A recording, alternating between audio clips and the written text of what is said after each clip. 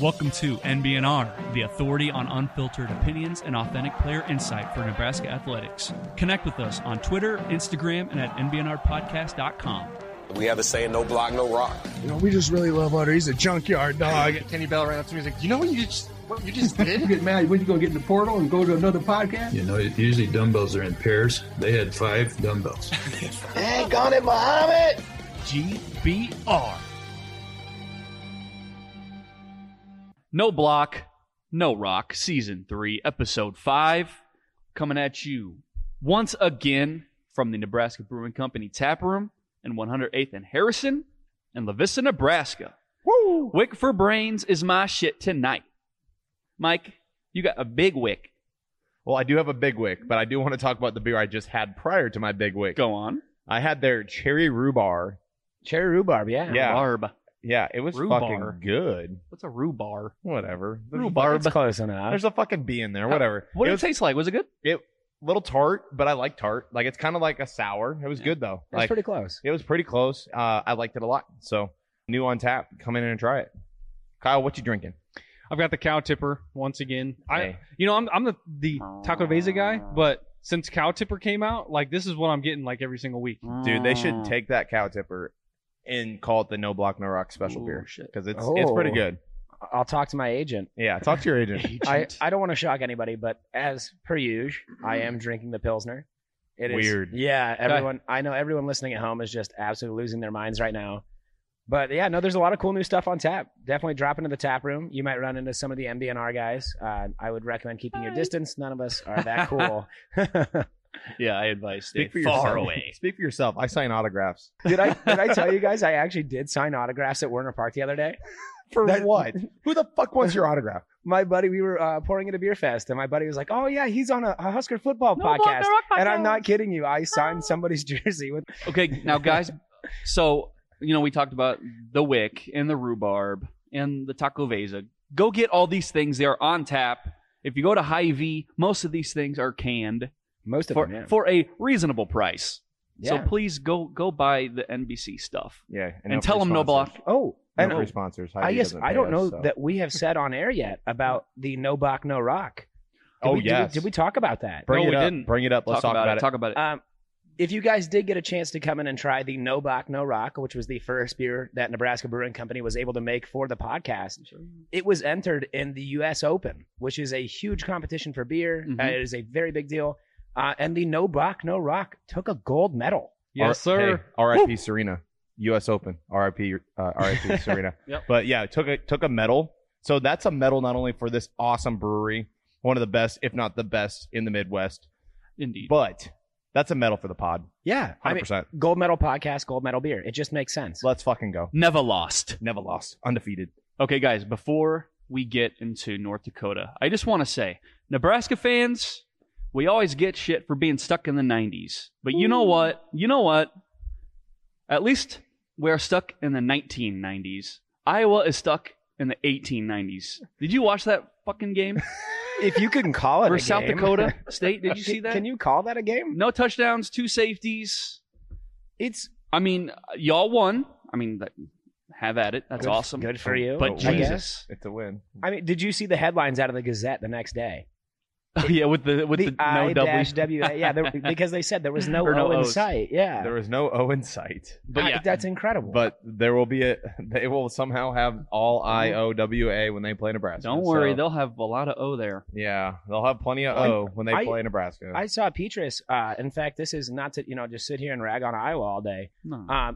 I did not know that a 1.1 was an actual number that you could have for a QBR. Yeah, he had incredible. A 1.1. That's incredible. 1.1. I seriously think you could have sat down on the ground and threw the ball to the center's ass, and you would have got that same QBR. Give the man a trophy. It's like showing up to the ACT and just signing your name. You get a certain amount of points just for Holy doing that. Fuck.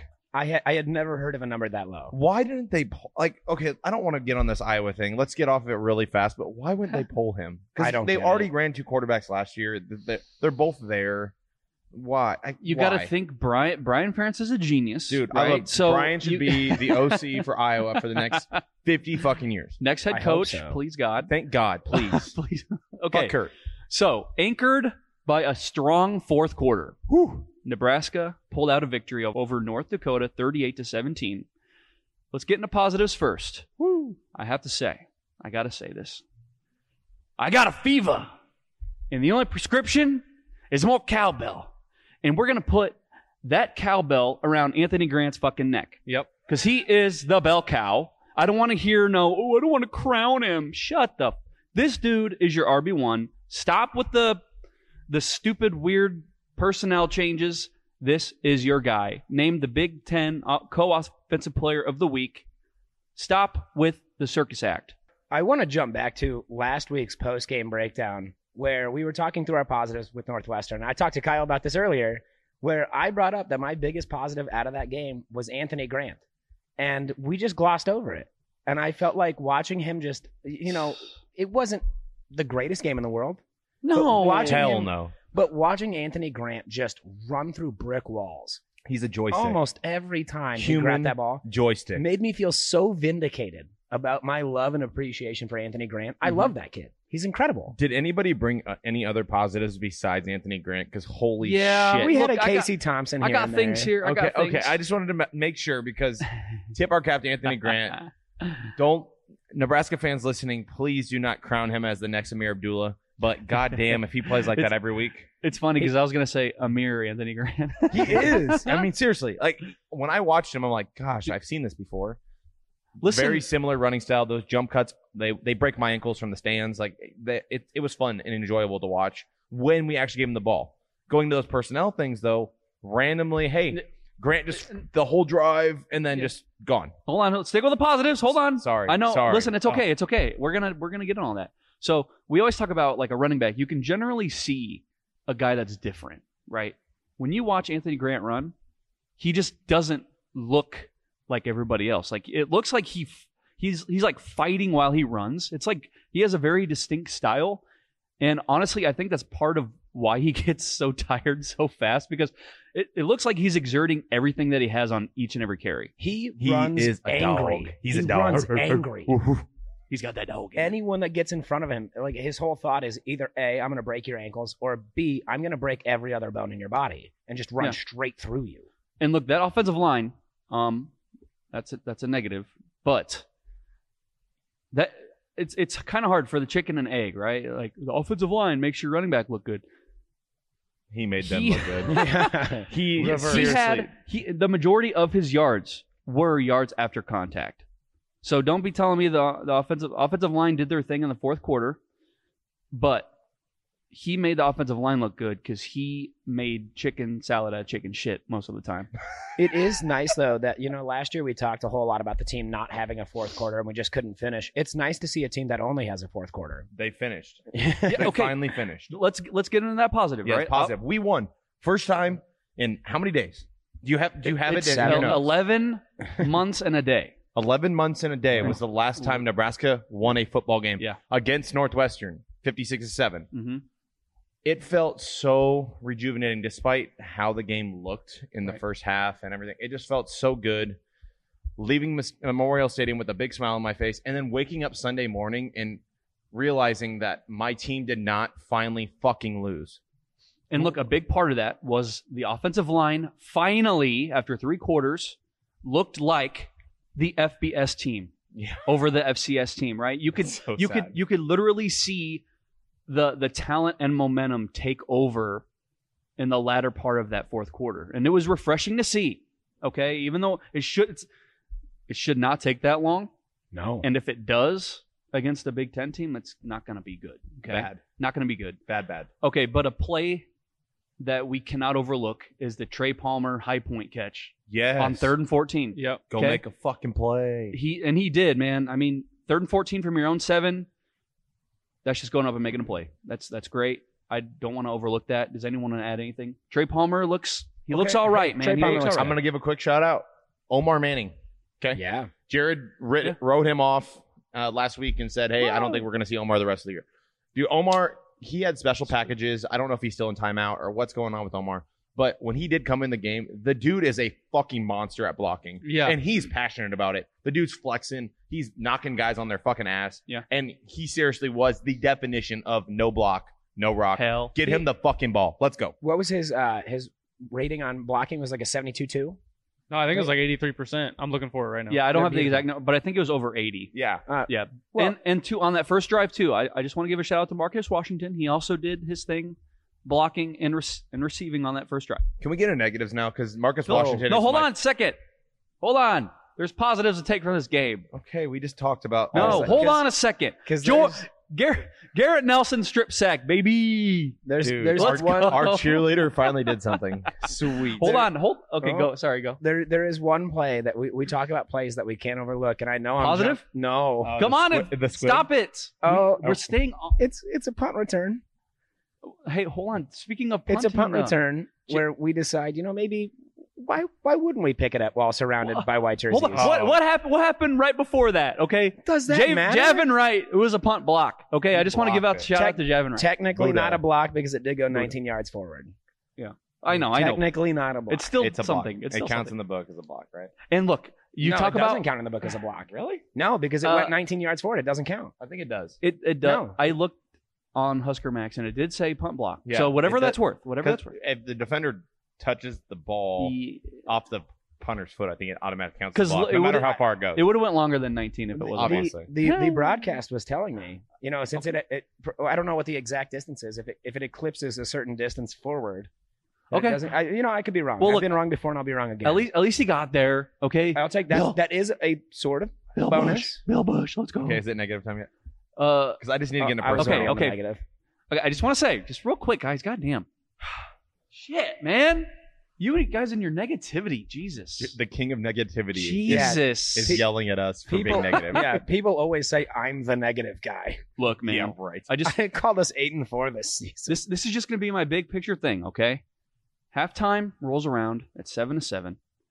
They are getting booed, and when I say they, it's mostly Frost, right? It's mostly Frost getting booed, but if you're a player, you take that as you being booed, okay? Yeah, it's hard not to it's hard to separate that. Yeah. It's just booze. And look, I made that video, and the whole stadium was like, "This is Frost's like McNeese State.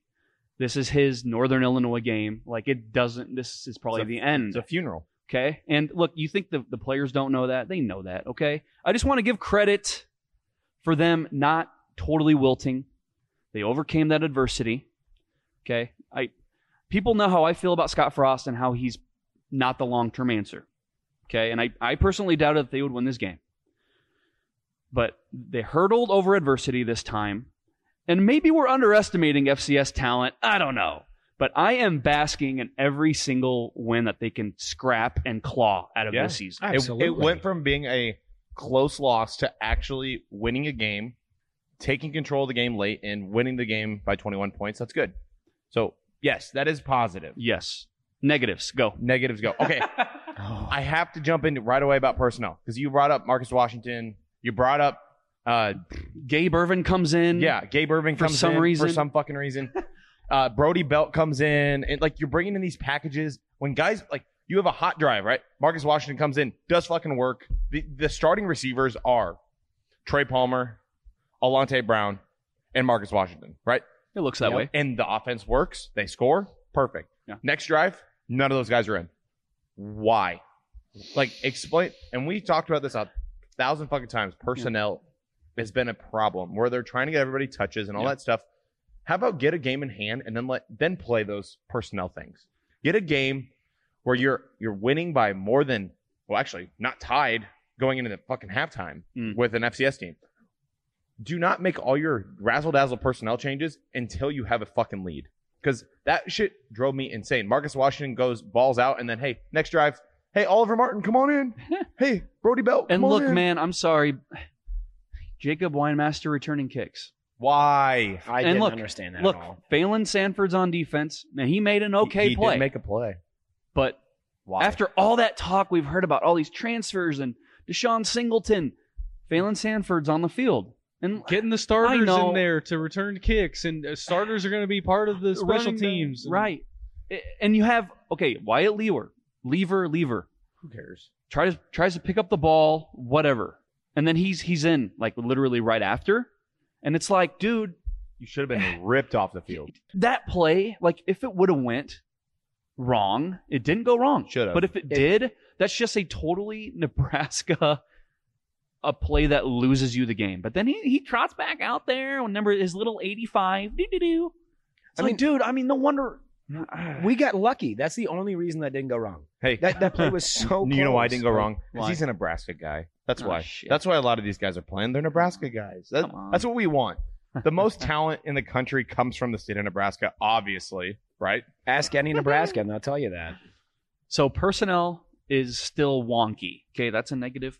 Missed tackles. Jesus Christ. Still an epidemic. It's worse than COVID ever was. I mean, look, guys, I love Garrett Nelson. I should say I love his passion more than anything. You love the cheerleader himself, Garrett Nelson. Dude, that first drive, he makes a tackle after the dude goes like 3 or 4 yards, and he's in the backfield pointing and dancing around. Love your passion, Garrett. But Jesus Christ, dude. Like, can we just... They were on the field, North Dakota, for over 6 minutes on that first drive, and you got bailed out by a false start penalty. It's just like, you see these missed tackles, you see the pointing and dancing, and then them celebrating after North Dakota converted on a 4th down. And did you guys catch that? Did you guys catch that? Them jumping around after North Dakota converted on that 4th down right before the half ended? I don't know. Like, where's the focus? Just do your fucking job. Like, you're supposed to stop them, and like you're dancing around like you're fucking Peter Pan or whatever. Like Tommy just do Hill your did job. the same shit. Tommy Hill makes he thought a stop on 4th down, and they got the first fucking down. Yeah, that's what I'm talking Oh, about. that's what you're talking about. Yeah. Yes. Like Tommy literally is like dancing and shit, and they're moving the chains. Like, dude, go back and play your fucking position. But I will say he did make up for it later in the game. Yeah. though, because he got that holding call, and he turned to the fans and said, "Shh," Yeah. because we were booing. We were booing the call. We weren't even booing the team. We were And it booing was the call. he held him. He held did. him. Whatever. He did. And then he made a play. Yeah. So like he backed it up, but that dude does not go to the ball as far as like tackling goes. If you want to stick on like bad tackling and negatives, when there are plays going near Tommy Hill, he is nowhere to be found. When like if it's a run play, you might as well just put him on the sideline because he does not care. Well, the Northwestern game, that kind of reared its ugly head as far as I'm concerned against Northwestern, because there were several times where it looked like the running back or the wide receiver was getting ready to go down on a tackle. You see a couple guys running towards to help, and then they just kind of stop. They let and up. they're like, oh, he's got him. And then Yeah. he doesn't. And now he's got 10, 15 extra yards or whatever the case was. And so that kind of reared its ugly head. Whereas you look at the history of Eric Shenander's teams, and his unit is usually the one where you've got 6 hats on the ball carrier. You've got 6 people all just moving as one towards whoever is carrying the ball. And that's what has separated his first 4 years and his 5th year, I think, is because it's like a one-man show, right? Okay, he's got the tackle. Oh wait, no, he doesn't, and I'm too far now. Like This looks like Kevin Cosgrove type shit. Yeah, This is reminiscent of it. They're talking like solo tackles, and a guy who balled out, and I guess I forgot this is a positive. Isaac Gifford, he balled the fuck out. He played good. He had a lot Yeah. of solo tackles, and you should not have that. You should be having a lot of half tackles, half sack. You know what I'm saying? Like there was not a lot of movement towards the ball. So Isaac, he's coming into his own in that JoJo role. I think he played pretty well, especially when Nick Heinrich, your captain's out, Travis Volk, your captain's out. Mm-hmm. I mean, captains are down. You have a true freshman starting at linebacker and Ernest Hausman. And I think he played okay. I mean, for an 18-year-old soaking wet, Yes. he played fine. The but fact that he missed has to tackle, play right, the fact that he that's a problem. he shouldn't be playing. That depth. Well, Yeah. You're telling me there's nobody else on this team that can play middle linebacker. And you have to go to a true freshman who's 18 years old and probably 180 pounds soaking wet. Like, Jesus Christ. Yeah, and my point about the defense, I'm not saying don't play with passion, okay? But it's just do your fucking job and just act like you've been there. And it was kind of embarrassing to watch Garrett Nelson do the whole point thing. It's like, dude, they got 4 yards on you. Anyway, and he got a strip sack. Okay, good for him. All right. And Mathis got his first sack too. Woo! We got to shift into one thing. Please go. After the game, Uh-oh. Scott Frost was asked, "Hey, who called the plays in the second half?" Well, okay. Can we dive into that? Damn. We got to dive into Well, that. we can, but I don't know if it's a concern yet. Okay. But go on. Sorry. I want to know. I just want to ask you guys, who do you think called the plays in the second half? Do you think Whipple was still pulling the strings, or do you think Frost decided, because he had a sheet in his hand? Yeah, he was calling plays in the second half. Do you- I think do he you- was. There was And I'm not saying it was all Frost and no Whipple, but I think he definitely had a heavier hand in the second half. there. Okay, so in the second half, there is a scene. That's what I'll call it. There's a scene where the camera is on Whipple and Frost are standing next to each other, and it looked to me like Whipple was cussing under his breath, Oh, he was angry.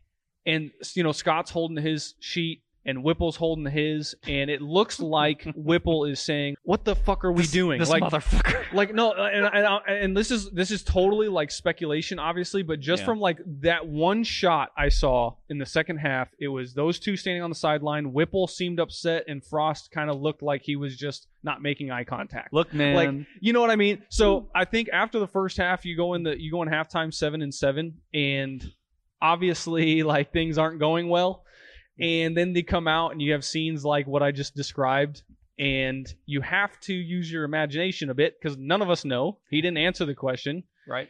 Well, I think the fact that he didn't is pretty telling. I think It's that there very was telling. I think there was definitely one of those I'm the boss talks. We're going to fix this right now. And Scott was just like, I'm going to start calling some of these plays, and Well, okay, and I respect Scott for that too, because he's coaching for his fucking life. Dude, when it was 7-7, his job was done. It was gone. Yeah. Oh, yeah, absolutely. And if he did pull the strings in the second half and he put his wrinkle on that offense, god damn, it looked good. It really did. And nobody has knocked his play calling abilities. It's just been everything else. It's been just so much other things. it's just a little cute shit. Yeah, The it's stuff the that doesn't cute need to shit, happen. right? Yeah. So if he can put his Scott Frost wrinkle, and I hope Whipple saw some things and he's like, holy shit, yeah, you're right, Scott. You're 100% right. This offensive line obviously is not great, but we are running the ball well. We are moving the ball. Anthony Grant is a special player. Yes, we need to keep feeding him the ball. I hope that's the case, but when you hear the things like Gabe Irvin's a special player, he needs to get the ball. Ramir Johnson, we need to find ways to get him the ball. To me, I'm like, fuck that. Just This isn't fucking Little League. let the best players Jesus. play. Do not bring in guys that you have favoritism towards, because I think that's been his downfall in the last 5 years. Is he has played favorites. He's the Scott Frost guys, the Nebraska guys. Play the guys who are going to save your fucking job, save your livelihood. Because think about it. If I'm Scott Frost, I'm a national championship winning quarterback. I pretty much burn a bridge in my own home state when this doesn't work. You start to think like, okay, Scott Frost is thinking to himself, where am I going now? Yeah. I'm getting booed. I'm getting This booed. just like I was versus UCF back in '96. I'm getting booed again. Getting booed by my own people. Yep. And his folk hero status seems to be dwindling. It is. That light is going out. And so, yeah, I wouldn't be surprised if he said, I'm going down with the fucking ship my way. Going down You with know? my way. Yeah. And look, man, we said before the season, these guys are both type A motherfuckers. Okay? Mark Whipple, he's got his 50 years experience. He's been coaching longer than, he's forgotten more football than I've ever learned, right? So he's a hard-headed dude. Frost, he's a hard-headed dude. Arrogant. Arrogant, right? Overconfident to a fault. And we were wondering, how is this relationship going to morph? How is this going to evolve over the course of a season? We're in game 2. And versus North Dakota, this is a thing. This is a thing already. Yeah. So you said it. look. You said it last week. That was my favorite thing about the entire episode last week. Is you said eventually it's going to get to the point where it's going to be the Frost versus Whipple show, and it won't even matter what's happening on the field. And I think we already saw it in week 2. Watching the relationship. I mean, we saw Casey run with the ball more, didn't we? Weird. And that was There was a little right option when play. the second half started. Yep. Oh, option. Casey does have legs. Like he actually is able to run. And you saw, there were a couple moments too where Casey, he's looking at his reads. As soon as he realized, hey, there's 10 yards in front of me, you saw him take off. Yeah, man. He had I can just think of 2 notable runs off the top of my head where it was, he had that option run, whatever. A new little wrinkle that probably wasn't Whipple's call. And then, that little elusive escape, and he had, I think it was like 20 yards or whatever. It was like he literally like snapped the ball, looked up, realized he had 10 yards, took off. Yeah. So just big picture thoughts, guys. The thing I'll be looking for is how does this team respond or cope with the win? They haven't done it a lot. They're not used to winning yet. Handle success, right? Like, you've gotten the win. And you finish strong, and it feels good, man. It feels really good. Please don't become complacent. Don't get too big for your britches, right? Everybody's on campus going to give you a nice little slap on the back. Please keep building. Don't be content, right? Have never won 3 in a row. Maybe they can make Oklahoma that third. Woo! Okay, guys, we are NBNR listeners, faithful NBNR listeners out there. We were able to wrangle Frank Sulkowski, and he is the pregame Georgia Southern guy. He's a prominent journalist in the Georgia area, and he covers Georgia Southern. So we're going to bring him on, and he's going to tell us a little bit more about this upcoming game with Georgia Southern. Let's take it to that interview. Let's do it. We want to welcome Frank, the big guy, Sulkowski. He is a journalist for WJCL News out of Savannah, Georgia, and he is the pregame host for Georgia Southern football. We want to thank you for taking some time out of your Labor Day Monday and coming on the No Block, No Rock podcast. Guys, I appreciate the invite, and anytime we can talk about some football, we're more than happy to do it. Oh, yeah. Absolutely. So speaking of football, I think it's always great to get kind of a national perspective on things because we are in our own little bubble here in Nebraska, for better or worse. So it's always interesting. So I just want to ask you, what is your impression of Nebraska football right now overall, and perhaps your perception of Scott Frost as a head coach here at Nebraska? Well, Frost is a guy who, down here in the Southeast, we knew about and we knew what he was as a head coach. Nebraska, growing up, playing football and being a fan of it and then covering it, Nebraska's always been Nebraska. I mean, the brand is something that in good times and bad, everybody knows that end, man. They know Nebraska. And the thing we have to remember is Tommy Frazier probably ain't walking through the door again, but it is what it is. Tom Osborne ain't going to be, we get it. We know the history of Nebraska. And again, but where you guys are now, of course, we don't look at it as, the struggle so much as you're taking on a program that has won national titles at the highest level possible, is still out there getting, these 4, 5, 6, 10-star recruits that, Georgia Southern doesn't have any on their roster. And let's be honest, for a team like Georgia Southern, this is a good gauge. This is a program that, when they made the move from the FCS to the FBS and the Sun Belt Conference, they seem to be, swinging for the fences, coming off a win against the Florida Gators. Georgia Southern and Appalachian State were the teams that were going to go into the big boy football, holding hands and skipping and all that good stuff. And then Georgia Southern had some turnover with coaches, and that App State didn't, and they hired within, and they were able to get a little separation from us. Now, with that said, Georgia Southern always gets up for Appalachian State, and we win our fair share of games against them. But they've become the visible force, and I think Georgia Southern is ready to get back to that level. And to do that, we got to start knocking off guys like Nebraska Cornhuskers. We have to do that. We have to do that. I mean, we can be back here in our little Sun Belt bubble, but those visible games against the Power Fives, I mean, those are the ones you got to have it. I mean, our marquee win against the Power Five was against Florida in one of their down years. But it's still something to celebrate. You beat an SEC school there, and they've come close. But I think the fan base is tired of coming close, almost winning at North Carolina State, almost winning at Georgia Tech, taking the University of Georgia to overtime. I mean, these are all games where Georgia Southern has, been one bounce, one play away from getting a signature win. So, again, here's another opportunity to do it. Against the Nebraska team that I know, they see the cutout, the headlines, and they hear everything online and and they're tired of it too. So hopefully this isn't the week that they get really mad and get really fired up looking to take it out on somebody. Yeah. And like you mentioned beating Florida, and I just want to say, like, I don't want to be the cliche run the ball guy, but I mean, I admire guys like Paul Johnson and Jeff Monken, and I'm glad that they are not coming into Lincoln running that offense, because I mean, they put up near over 400 yards of rushing against Florida. Yeah. And now you got, Clay Helton coming in. Yeah. And so a guy with decent name recognition. I mean, he won 10 games twice at USC, won the Rose Bowl, I believe. Yeah. So what is your impression of Clay Helton so far? Huge adjustments offensively, kind of changing from that option-oriented offense. Is he like a long-term guy? Like, just what's your assessment of Clay Helton overall? I mean, it was a home run hire for Georgia Southern. This as part of the evolution. I think what Georgia Southern was seeing, they're still going to run the ball. Don't get me on. That's what they want to do first. It's just not going to be that option base. Now there are still option plays in there. They're not going to go completely away from it.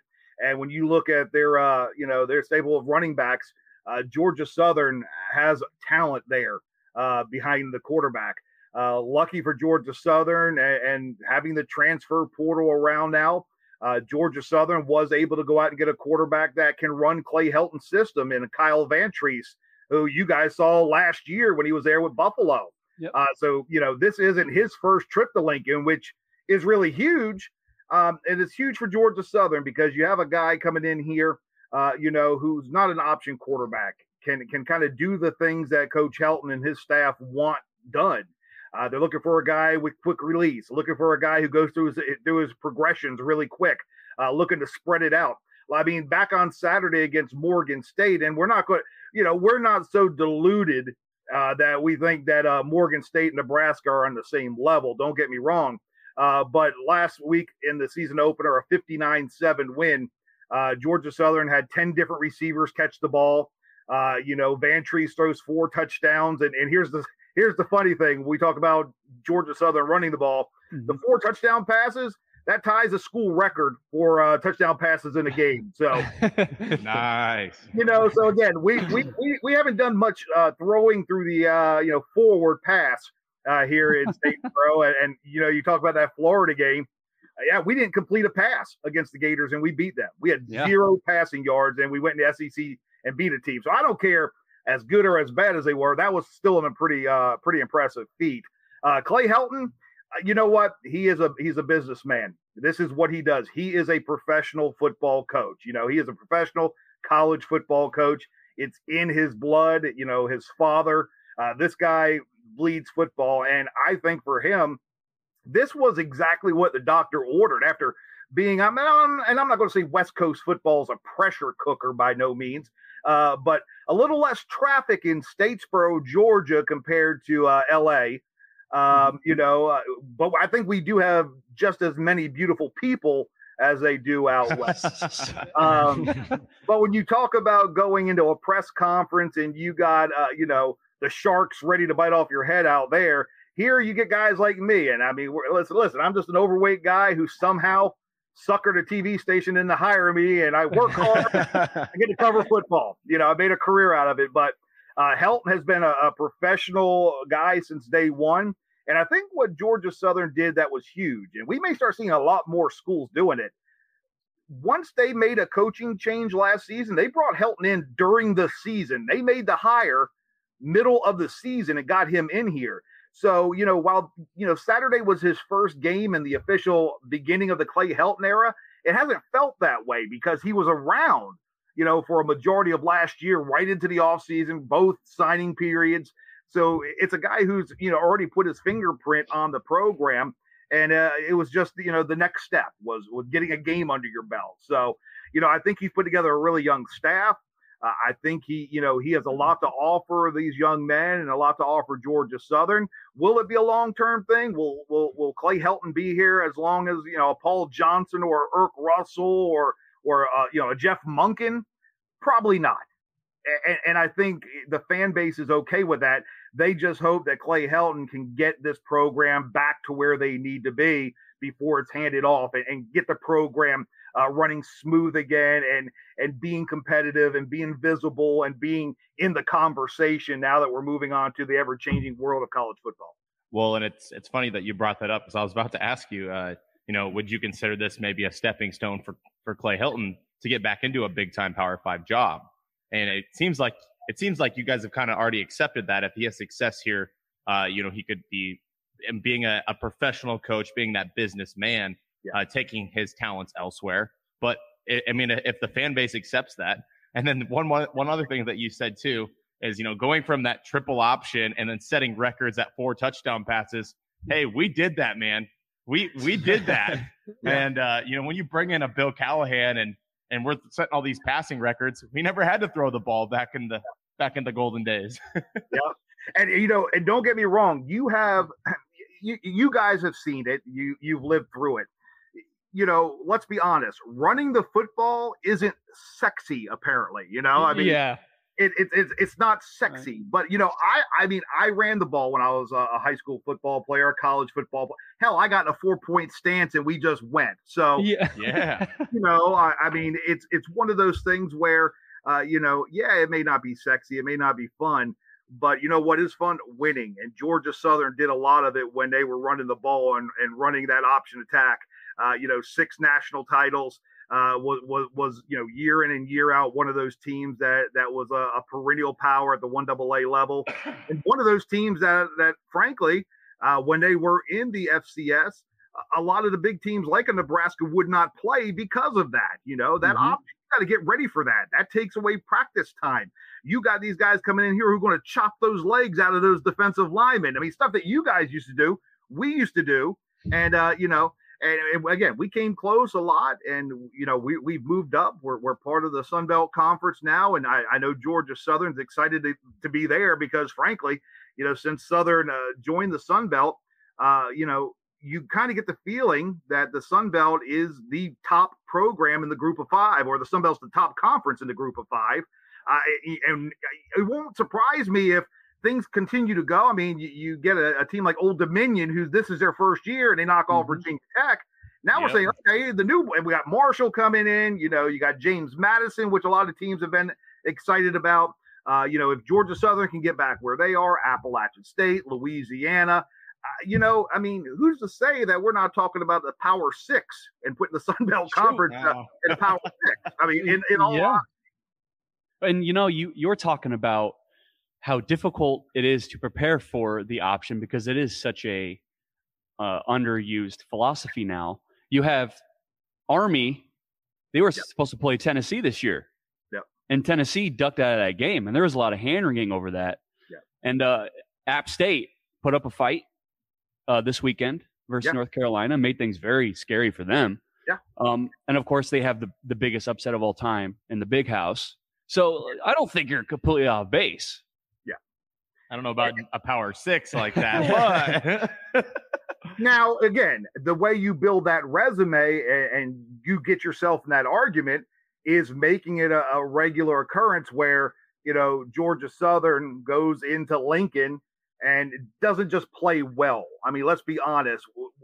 College football is not about the participation trophies anymore. I mean, it's what can you do? We need wins. So Georgia Southern's not coming there to play close or have a moral victory. To hell with that. They're coming there to win, and they see 21-point underdog. I mean, you got people here like they're putting up their whole kids' college on that line, and they're saying go Eagles. I mean, they're putting their mortgage payments on it because they're that passionate about it.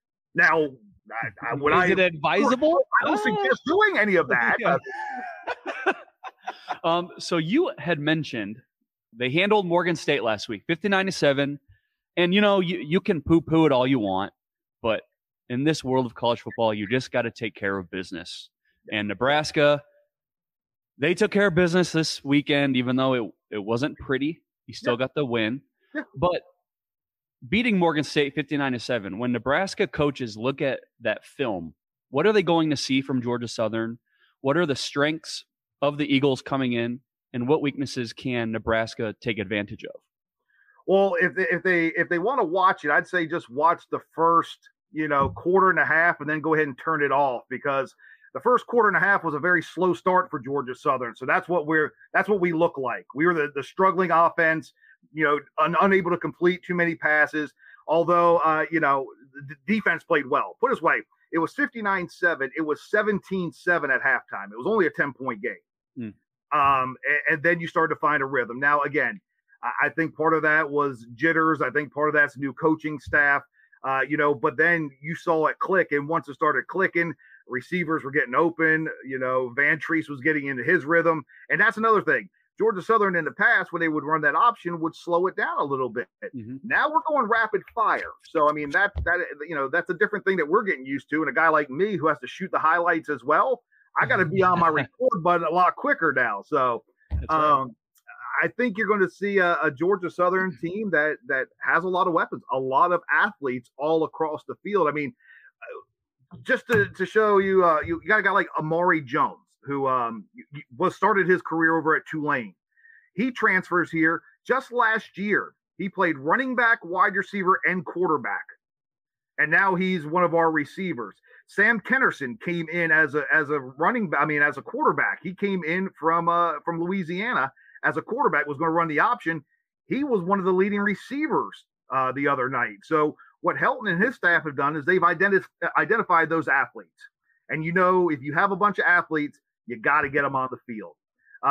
Heck, we had a true freshman running back who led the Eagles on the ground, despite having two guys who, Jalen White, who we thought was going to be one of those guys who would run the ball really hard, and Gerald Green, two guys who have played a lot of football in Statesboro. So, again, I think you're going to see a good bit of depth in the skill positions for Georgia Southern, and you're going to see a defense that gets around. And again, I think if you overlook or you think you can throw deep against the secondary for Georgia Southern, you're going to be kind of surprised. They're a very talented bunch. And in recent years, we're sending guys to the league, and it's no different this year. You get a guy back by the name of Derek Canteen. He missed pretty much all last year with an injury after being a freshman All-American 2 years ago.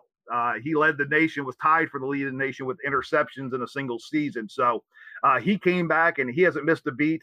And then you look at what the COVID year did, and and the transfer. We have a 7th-year linebacker, Todd Bradley Glenn, who this is his 7th year. He's a grown-ass man. Yeah, he got a 401k and everything, right? I think his retirement. I think once he's done playing, he goes straight to retirement. Yeah, his NIL deal is with the AARP. There you go. I mean, the dude is in there getting his 50-cent coffees from McDonald's before he comes to the stadium. I mean, he's getting it. Hell yeah. One of the nicest kids, and he's been injured 2 or 3 times, but he was already a great story coming in here. He battled and beat cancer when he was in high school coming to Georgia Southern.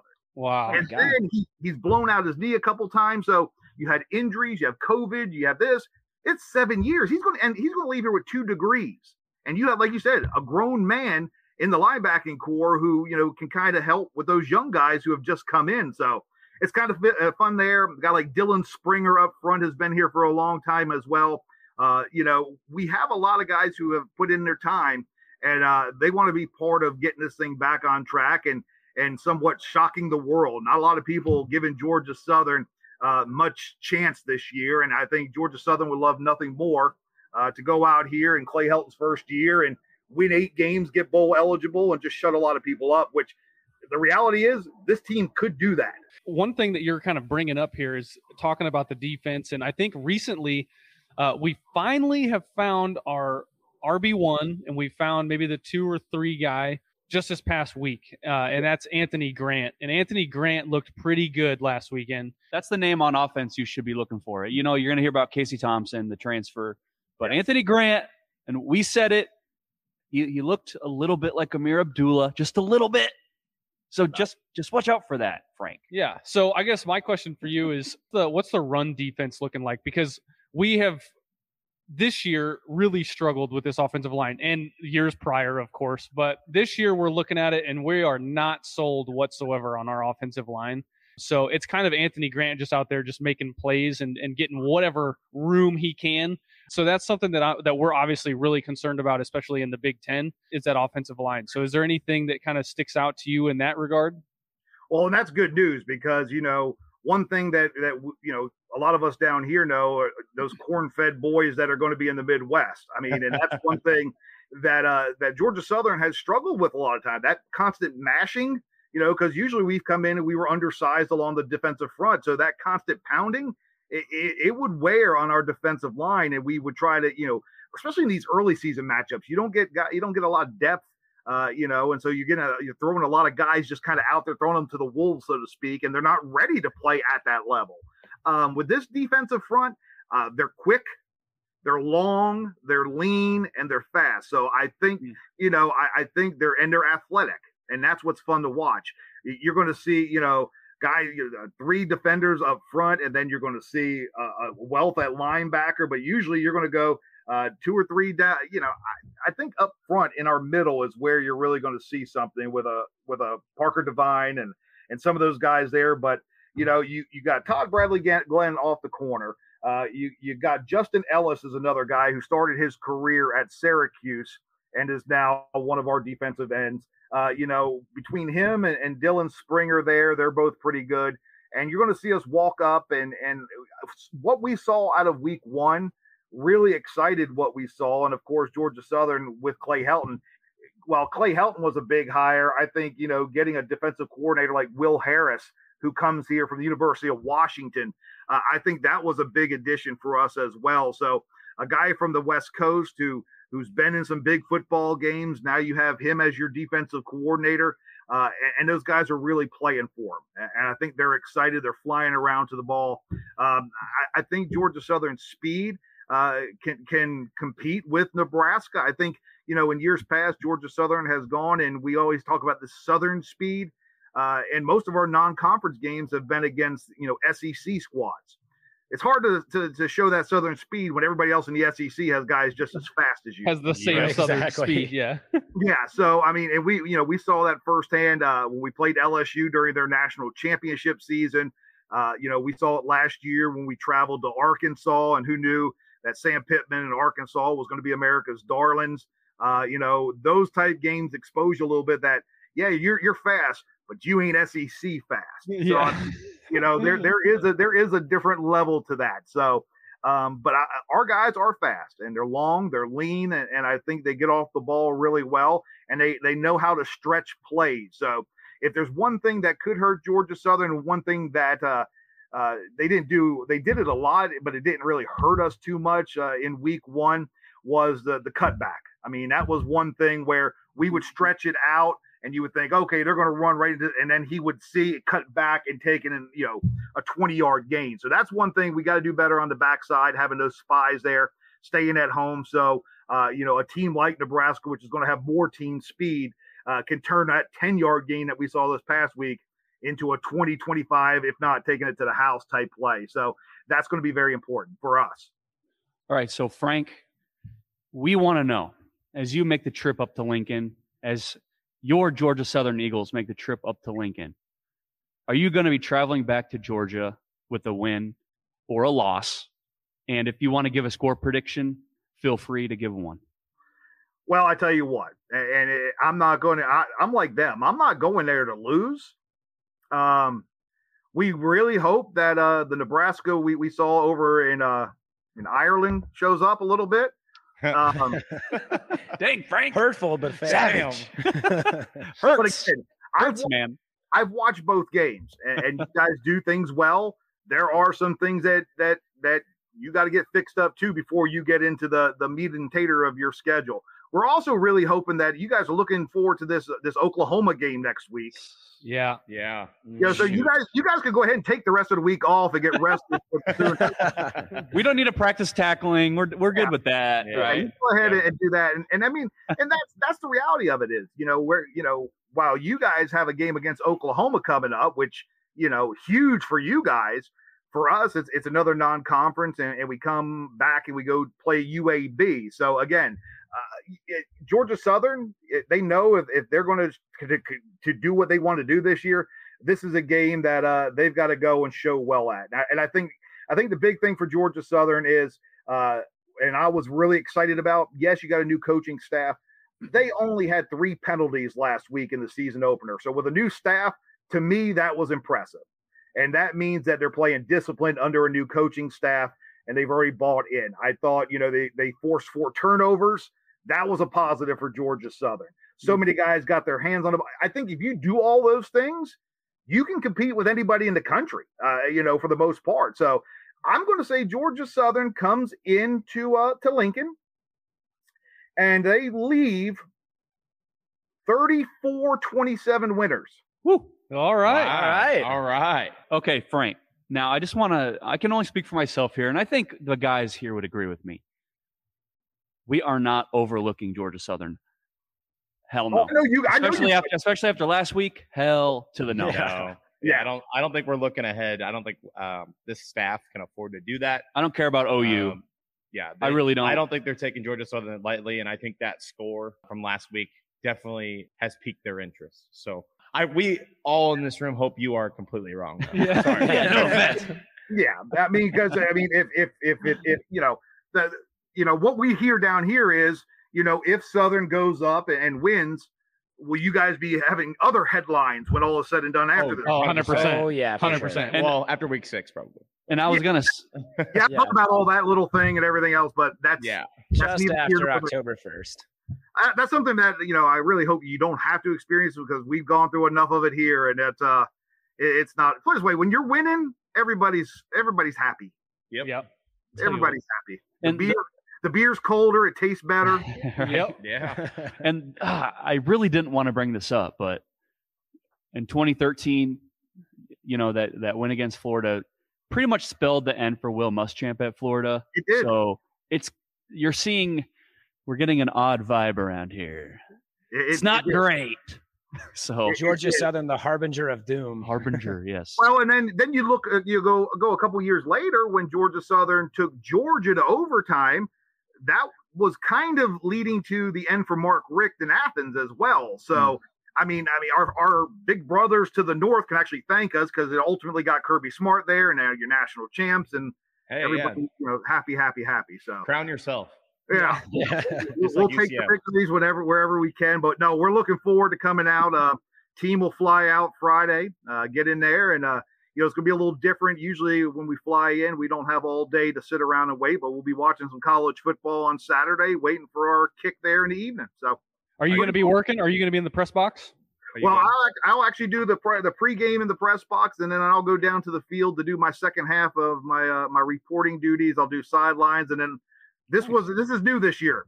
I do the sidelines with my earpiece and a microphone, but I'm also shooting video on my camera for the news end of it. So yeah, we multitask. Nice. Well, if you're looking for somewhere to kind of hang out before everything starts taking off, hey, Mike's got an awesome tailgate here, and you're more than welcome to stop by and hang out. Well, I can tell you what, I'm taking requests. We'll come in Friday. We always do a radio group, big dinner and hanging out and socializing and fellowshipping, and there's a good bit of people coming from Statesboro. They've got it circled. They're making the trip, so really looking forward to the hospitality and looking forward to getting out there and at it. It's one of those things where I've always wanted to go watch a game, and this is going to be a pretty cool experience, guys. Yeah, For well, sure. when you come to the area, if you come in on a Friday, check out Nebraska Brewing Company. Great local brewery here, largest brewery in Nebraska. So if you want some good local craft beer, come on by, and they will take good care of you. That's where we're at right now. So Yeah, it's actually where we're recording at the moment. So, Well, then we're there. That will be. We'll go ahead and pencil it in. Perfect. awesome. Okay, so Mike, you'll be looking for the big guy wearing the Georgia Southern polo. Hey, we'll show them how Nebraska does it out here. We'll We're take looking care of it. forward to it. We're looking forward to it. Yeah. Okay, so all our listeners, go follow Frank Sulkowski at the Big Guy WJCL. I'm sure he'll be posting some things coming up to game day and on Saturday. So again, Frank, we want to thank you for coming on NBNR and hope you have a great rest of your Labor Day. Guys, appreciate y'all so much. Anytime, and we look forward to seeing you guys here this weekend. Yes, sir. Absolutely. Cheers. Thank you. That's right. All right, guys. So let's put a bow on this and let's move to Georgia Southern. We did talk with the big guy, and he gave his prediction. He predicted a Georgia Southern win. And I don't think any of us are going to agree with that necessarily. But we will go into scoring predictions. Connor Kavalak, do you have a score in mind? And I'm saying you because I don't yet. So I last week I called Nebraska 35-10. This week We talked about how does Nebraska, handle this kind of success. And, again, we played North Dakota, which, again, not disparaging North Dakota in any way. They did play a very good game. I am actually going to repeat that prediction. I'm going to say Nebraska, again, 35-10. I think the defense shows out a little bit better. Not, again, disparaging Georgia Southern's offense, but the defense, I think it's time. I feel like there's no real quantifiable way to say why I feel this way, but I feel like the defense is going to figure it out. I like 35-10 Nebraska. It's a feeling. Okay, well, I guess I will just go next. Last week, I thought that we would score more points against an FCS opponent, so I'm not going to go that route again. I also think that the things that Georgia Southern does good on offense, we don't do good on defense. Those quick passes, getting the ball to your hands fast, rushing the passer, and they had their way with obviously a lesser opponent, maybe. So I'm going to just go out there, and I'm going to say that Nebraska puts up 38, and Georgia Southern puts up 28. 38-28, Nebraska. Okay. I was going to say 38-20. Nebraska wins. 38-20. The thing I will be looking for is that offensive line, of course. This past week, Casey got teed off on a little bit, and he had to visit the 10 a few times. And if you're Georgia Southern, you're looking at that and going, God, I know he's got thumb issues, and maybe if I bring the heat, I can get someone else in there. That offensive line doesn't have a junkyard dog to be seen anywhere. There's no dogs on that line. But, I think Georgia Southern, they're going to try to get their dudes in space, and you see how poor tackling that this Nebraska team is. So they're going to spread the ball around. I think they're going to bring in the heat on Casey. Nebraska will score their points. Georgia Southern will score their fair share of points. 38-20 Nebraska. All right, and I will close it out. I'm going to agree with everything Jared just said. I think their offense is going to spread us out pretty bad, and we're just going to end up running all over the field. So my prediction is 31 Nebraska, 24 Georgia Southern. So one Nebraska score game. Yeah, Nebraska does not cover this 21 point. Is that what it is? 20? I thought. Yeah, I think that's what Frank said. Right? I've got them covering. Yeah. Yeah, I don't think I've got so. them covering. I don't. Yeah, I don't. First cover of the year. They're not going to cover. I just don't see it. I just until that defense proves that they can tackle and not play 20 yards off a guy. Can we also talk about through Scott Frost's tenure at Nebraska how just abysmal he is at covering the spread? Like, it's so uncommon. for him. Listen. We don't need to talk shit about Scott Frost right now. We don't need to do it. Everybody knows how we feel. It's a win. A win was a win. It was a win. It was a win. It was a win. But keep saying it. Let's try to get another one. 2 in a row. I would like another. 2 in a row. Let's get creative on defense, shall we? Let's quit playing fucking soft zone. Let's bring some heat. I know it kind of backfired on one play, but let's be last week. But let's be aggressive. Let's create some fucking havoc, man. Well, I mean, let's take the initiative. If you're the superior team, right? You're the Power 5 team. Man to man. Man to man. Bump them at the line. Set the tone. Yeah, set the fucking tone. Do not give them that cushy bullshit anymore. God. I'm sitting in my seat just like, why? Why are you 10 yards off this guy? Why? Why is this safety running back and forth, following this guy? No. Just fucking line up, play some man coverage. Yeah. You're the superior opponent. You have more talent than they will ever dream of. Mm-hmm. And you're still letting you play to the level of your competition. That's right. No, you're not wrong. And I've been a chin-eater defender, but it's time to take some initiative and hey, this might be my last year. Let's be the aggressor here. Okay. Yep. Bring some pressure. Let's do it. All right, guys. Let's wrap this up. Go to nbnrpodcast.com. We have past episodes there. We have merch to buy. Go to our Etsy. We got hats. We got shirts. We got iPhone cases. We have tote bags. Yeah, they know that. All Connor. right. I'm just making sure you're going to cover it. We do have tote bags. We've had 0 sales on tote bags. It's Zero. Never going to happen. It's never going to happen. We've sold more tote bags than games that Scott Frost has covered the spread. All right. Damn it. I had to. I'm sorry. Wherever you listen to your podcast, guys, whether that's Spotify, Apple Podcasts, we are there. Please give us a 5-star review. Give us a download. It works in the algorithm in our favor. Don't ask us how. It just does. Thank you once again to Herd at Media, Herd at Sports for getting our name out there and getting us in touch with our sponsor, Charlie Hustle. go to @CharlieHustleCo on Twitter. They're on Instagram as well at that same tag.